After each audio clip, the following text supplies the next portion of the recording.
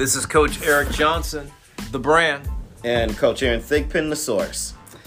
Welcome to our podcast today. And Aaron, we got a lot of action going on. We got high school sports going on all the sports are really moving fast. We have youth sports that are really ramping up. They've opened up baseball more, football, youth football, some basketball, smaller groups. There's a lot of stuff going on right now.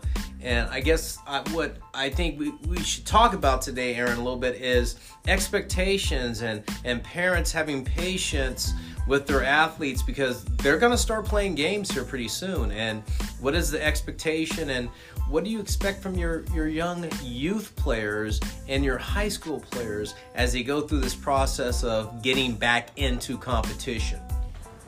Well, yeah, I mean, that moment is here that we've all been waiting for. Things are starting to loosen up and things are gearing up pretty quick. And some people are getting caught flat-footed. Right. Some of the organizations, some of the teams, some of the athletes. And, you do have to kind of make sure you have the right expectations as to, what your performance should look like initially and where you want to take it. Because, again, this isn't just a momentary thing, but we're also talking about going into the summer for a lot of athletes. Right. So I think these initial competitions and forays into competition, you want to have the right perspective and understand, hey, what have I been doing the last year or the last 6 months, and kind of adjust your expectations accordingly. Well, I think the big thing I see, Aaron, a lot is these athletes haven't played in a year. And that's a big thing. Competition with uniforms on, scoreboards, time clocks, whistles, all that stuff. It's a different adrenaline. It's a different feeling. And athletes are going to be nervous. They're going to, say, this feels different. And there's not much of a preseason to start actual, like, it counts. Yeah. There's, like, for some organizations or some high schools, it might be a week. And then they're ready to play a league game. Or it might be a week of tryouts and you're going, Right. So a lot of times I think athletes aren't prepared mentally for that. Mm-hmm. And then if they're not prepared mentally, how do they understand and handle failure? Because that could happen initially where they're not where they think they should be because they haven't either prepared or thought that, thought themselves through this process of being ready to play. Yeah. Now, my initial thoughts on that or suggestions to athletes would be just to not panic and kind of stay the course and understand that there's going to be a little bit of a break-in period, whatever sport you're playing, and there's going to be a little bit of rust.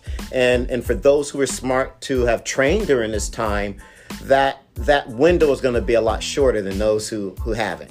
The body muscle memory will start to kick in, and you'll be able to make those adjustments. I think the biggest thing will be the speed of the game.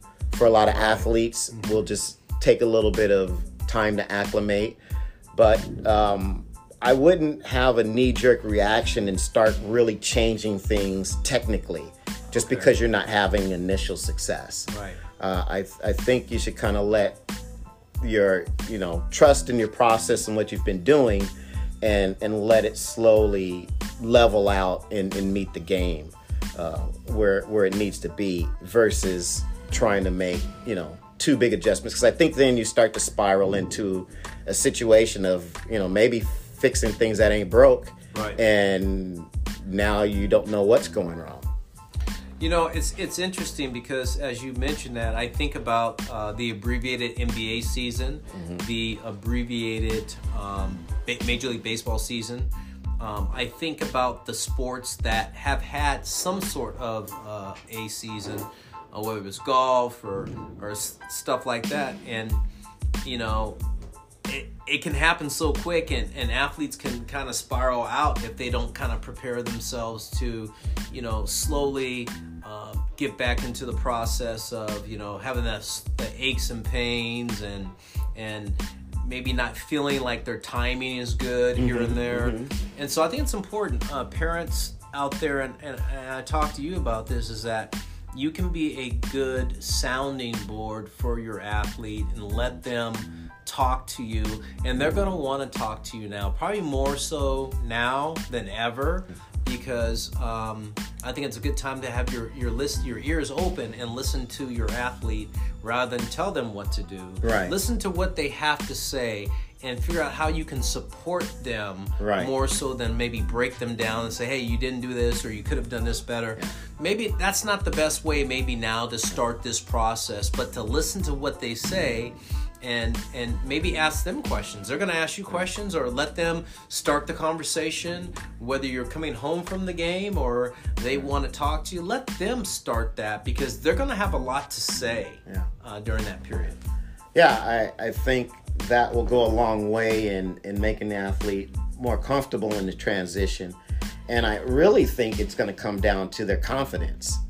And whatever you can do to help, bolster or at least shore up their confidence.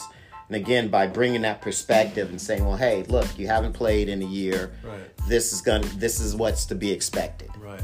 And let's not panic. Let's, trust your teachings, trust your training, and see it through, and things again will level out for you. And I think that's a big thing that a big part parents can play, versus, okay, let's try and fix this. Right.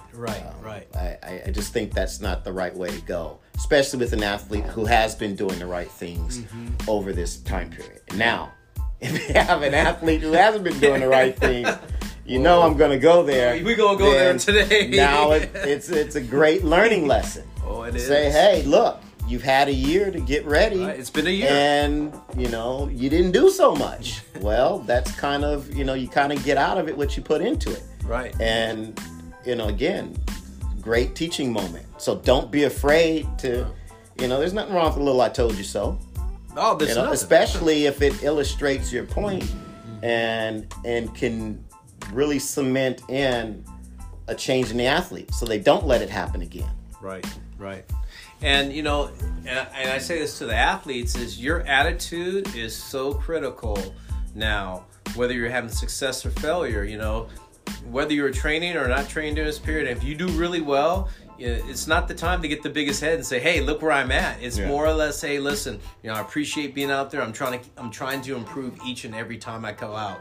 And then, athletes, you're going to be frustrated sometimes because things aren't going as fast as you would like to.